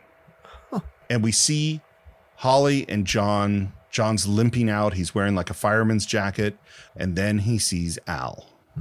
It's all perfectly shot. Yeah. They take their time with it. We see them smile. Al starts laughing. I have no idea why Al is standing still and making the wounded guy with glass in his feet walk to him. Like, Al, why didn't you walk to John? Yeah. But filmically, it's great. They hug and laugh. Also, I go, man, he hits him pretty hard on the shoulder that he has a bullet wound in. Again, it's okay. And I would say this: the hugging between John McClane and Reginald Vel Johnson's character, it's just this shade of up to the line of romance. Like that's what I would say. I guess bromance. You would use that term because they're genuinely happy to meet each other, genuinely happy to express relief that they both survived this. Of course, he was in less peril, Reginald Vel Johnson, but you never know what was going to happen. But he cared about John and he was worried about John. And so there's that moment of like letting that out in an emotional way. Men hugging each other. 1988, ladies and gentlemen. This film is like so great at, as Steve said, like to be one of the first films that shatters the idea of toxic masculinity. And you see this open expression between two men. There's not the pat on the back. There is the punch in the shoulder, but that's more of a kind of like reclaiming a little bit of the manhood. But in that moment of hugging each other, it is two men are just so relieved to be alive and relieved that the other one is alive. It's great. Agreed. And I think we feel that these guys are now going to be friends for the rest of their lives. Oh, 1,000%. 1,000%. And then John is laughing and crying, and he says, Alan's my wife, Holly Gennaro. Holly McClane. It makes me cry. It really does. Yeah, it's a really good moment. I think we feel just through the use of him saying Gennaro and her saying McClane that they've resolved the issues in their marriage. Yeah. You know, even, and again, this is why having sequels is tough. Because you can't recreate this. You know what I mean? Like no, they resolved it. They're going to be okay. Hello, Holly. You got yourself a good man. You take good care of him. I want you to watch Bonnie Bedelia's reaction to those words and how she looks at John in that moment. Fantastic performance. Yeah. And again, right as we're in this moment, up comes Dwayne Robinson, you know, chewing out John McClane. Yeah. And just as we're in the moment where John McClane is about to hit Deputy Chief of Police Dwayne Robinson, we hear a scream. And Carl appears with the big gun coming. You could see they were probably taking him out as a wounded hostage or something. He's somehow hiding the gun under a sheet. How does that happen? How does he hide the gun? That's what I want to know. Seems fairly difficult. The music builds up. It's really intense. You want to know where this music came from? Maybe you already knew. No, where? They did not like the music that they got from Kamen. Oh, Michael Kamen. Okay. And they just didn't work. And they were literally right at the mix. They're right at the end. And McTiernan just went, you know what? That music we temped with was better. And this is what you do sometimes when you're editing. Mm-hmm. You don't have your score yet. You just bring in some music from other sources just in order to cut the film.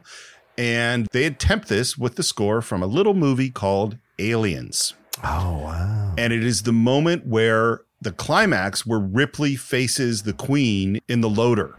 And so they called up James Horner and they called up the people that had the right to Aliens and said, hey, could we use this? And so the climactic moment of Die Hard is the same music as the climactic moment of Aliens. That's great. And Carl lowers his gun and aims, and John McClane is dead to rights, huddling there with Holly. And then we hear a gunshot. And we have a shot of the barrel of a gun, and we rack focus, and there is Al. It's fantastic, man. And the sound of the gunshots is it's not to overwhelm you, but it's to radiate power. You know, it's effective in the great sound work by the Foley people there in that moment, because you can feel that, you know. It's funny that you mentioned that, because Cameron Chapman, one of our patrons, says, thank you for covering my favorite Christmas movie. Seriously, though, I think one thing that gets overlooked in Die Hard is the amazing sound design throughout the film. An example is the gunshot where Sergeant Powell fires his gun. Do you guys agree? Cameron! And I've not looked at any of these questions ahead of time. I didn't. They just come up naturally as we're talking. So, yeah.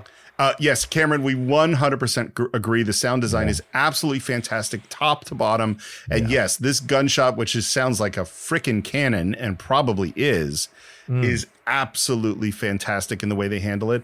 And again, it's a perfect plant and payoff. And one that this is how great payoffs work, is that it's one that you didn't ever see coming. And as soon as it happens, you go, of course, how did I not see that coming?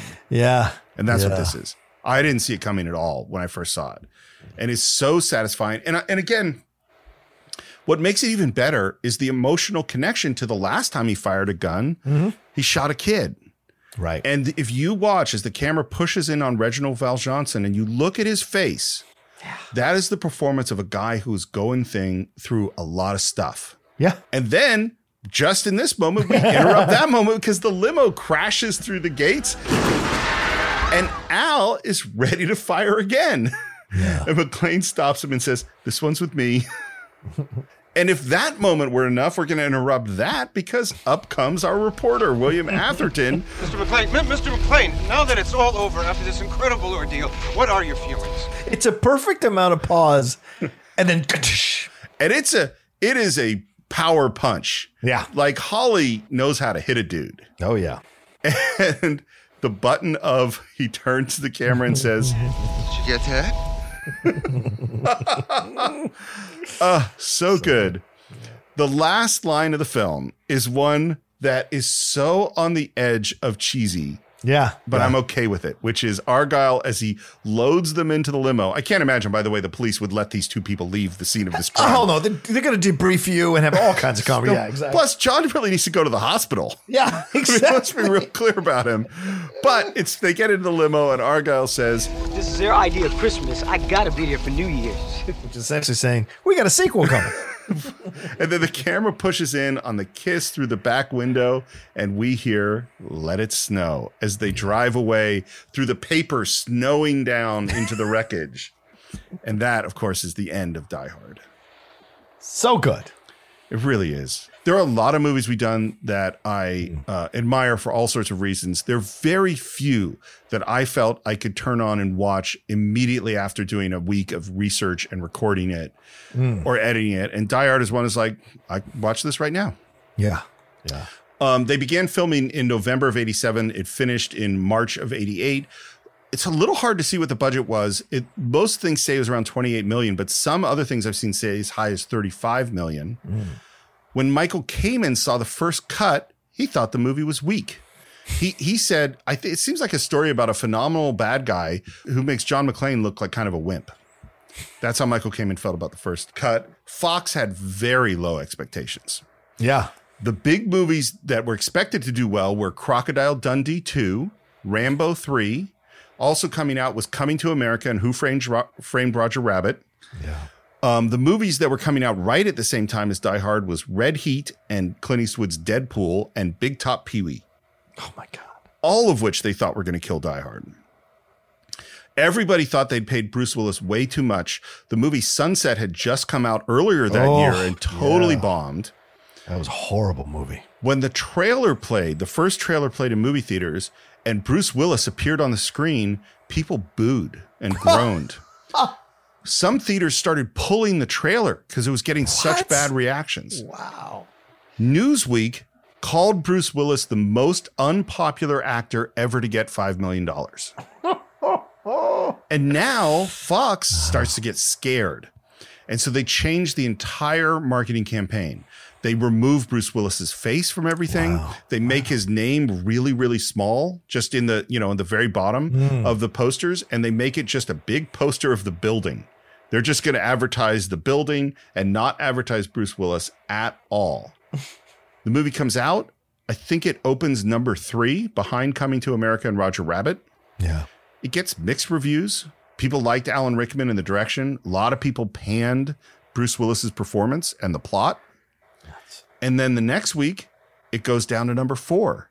It's beaten by Cocktail. Tom Cruise. Tom Cruise. Yeah. But then it goes back up to number 3. And that's the key, is that 3 weeks in, it goes up. It never makes it to number 1, but it spends 10 weeks bouncing around the top 5. Yeah. So it's number 2, it's number 3, it's number 4, it's number 3, it's number, it keeps bouncing around. Yep. It was one of the top 10 movies that year. By the way, it destroyed Red Heat and Deadpool. They weren't nothing anywhere close. It grossed $140 million, which is a huge amount of money in 88. Yeah. Die Hard was nominated for 4 Oscars, visual effects, sound mixing, editing, and sound editing. It didn't win any of them. Wow.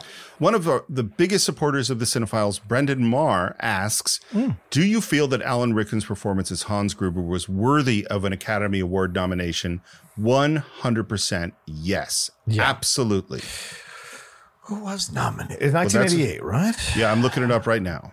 Best the people that he was nominated against is Alec Guinness from Little Dorit, Martin Landau from Tucker, River Phoenix from Running on Empty, Dean Stockwell, Married to the Mob, and Kevin Kline from A Fish Called Wanda, who won.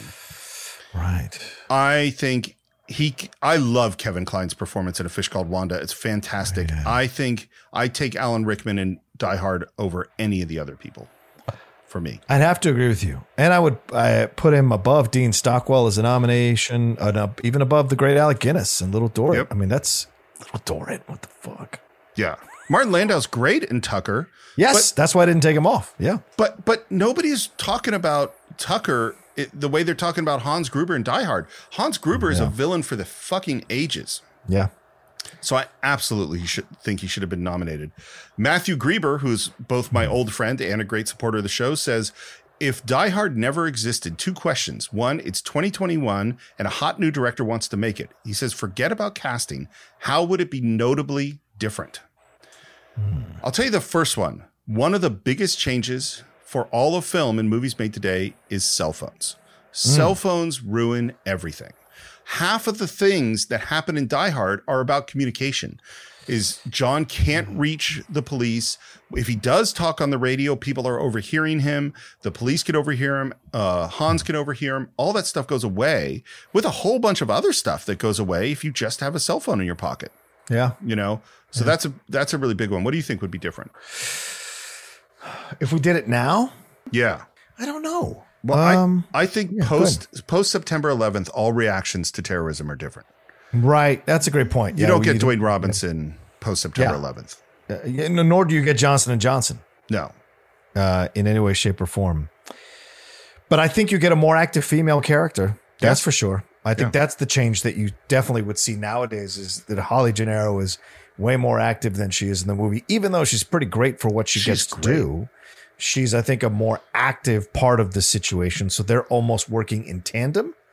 She there closer to Hans, him up there trying to figure this out.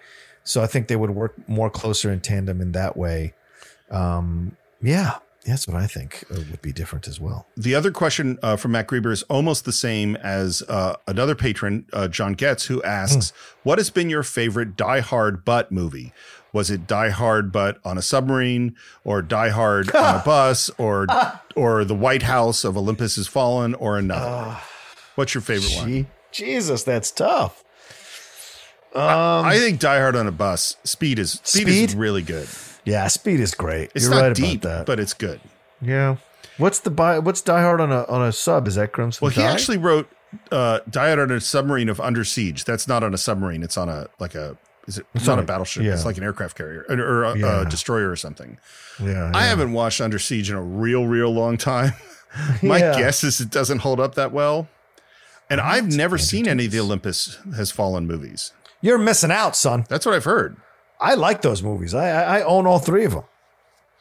There's also a Die Hard on Air Force One with the President with Harrison Ford. Well, you know what? That's my choice. I love Air Force One. I haven't seen it in a long time. I saw that came out when I was in film school, when I was in a very negative space about all films.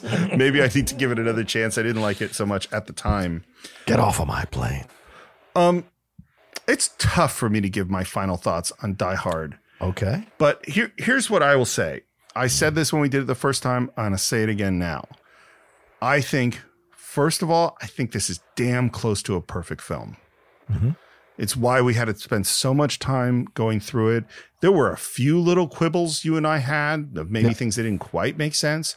But top to bottom, the performances, the script, moment to moment, the camera work, the editing, the music, the sound design, every single moment is really good. It's absolutely beautifully constructed. It is a perfect example of why I think on the Cinephiles, you and I don't go, oh, the dramas are the really important films.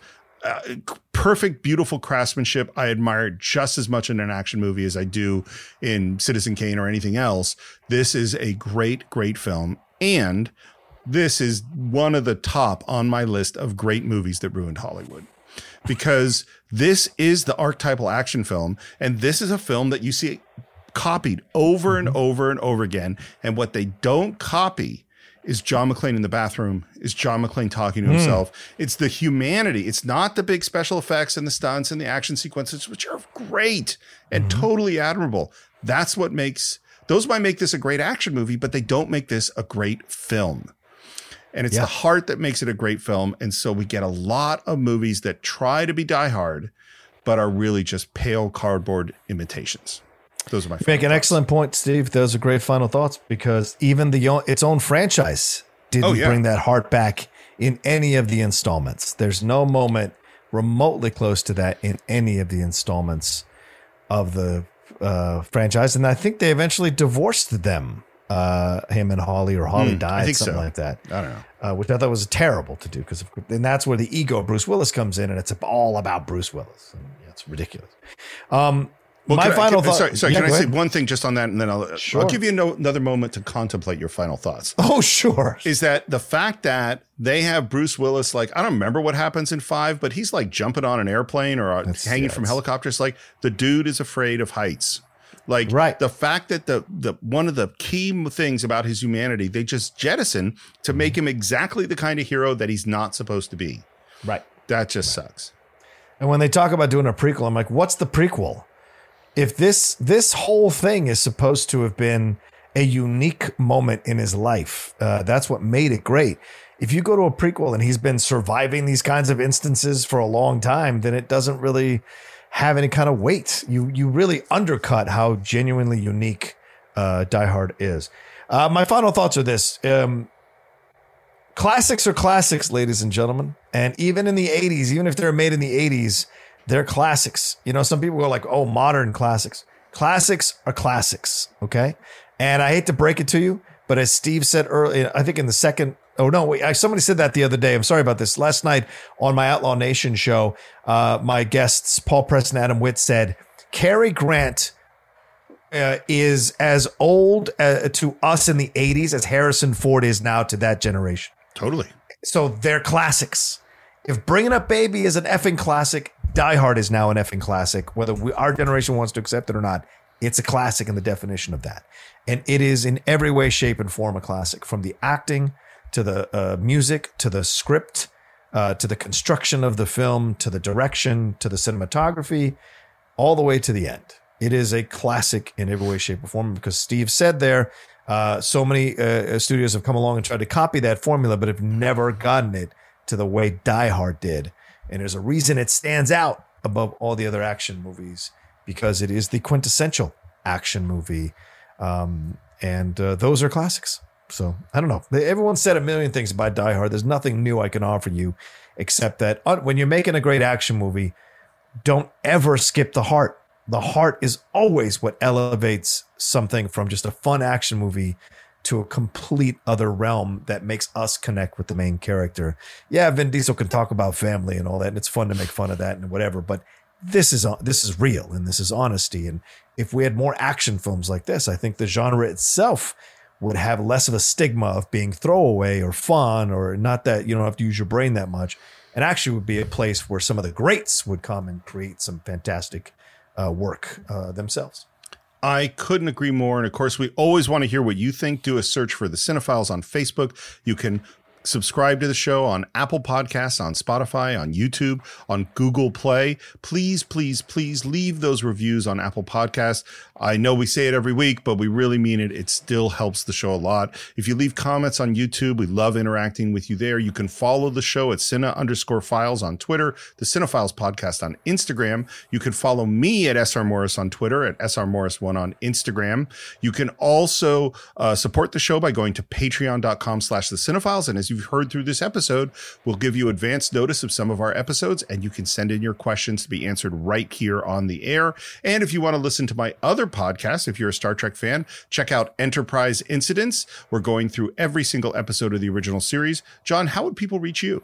Yeah, you can always find me at The Rocha Says on Twitter and on Instagram. If you want to come and hang out with me on Twitch, as I play video games and host watch-alongs of football games and basketball games, come over there. The Outlaw Nation, all one word, lowercase. And if you want to go and hang out on my YouTube channel, see all the stuff I'm doing there, reaction reviews, pre-produced videos, youtube.com/John Roca says. And of course, the Geek Buddies and the Top 10 podcasts that are out there for you all to listen and enjoy as well. Thank you so much to everyone who suggested that we redo Die Hard. I'm so glad we did. I can't wait to find out next year what early movie of the Cinephiles you want us to redo next. Yeah. But for now, that's it for this week. We will see you next time for another great film on the Cinephiles.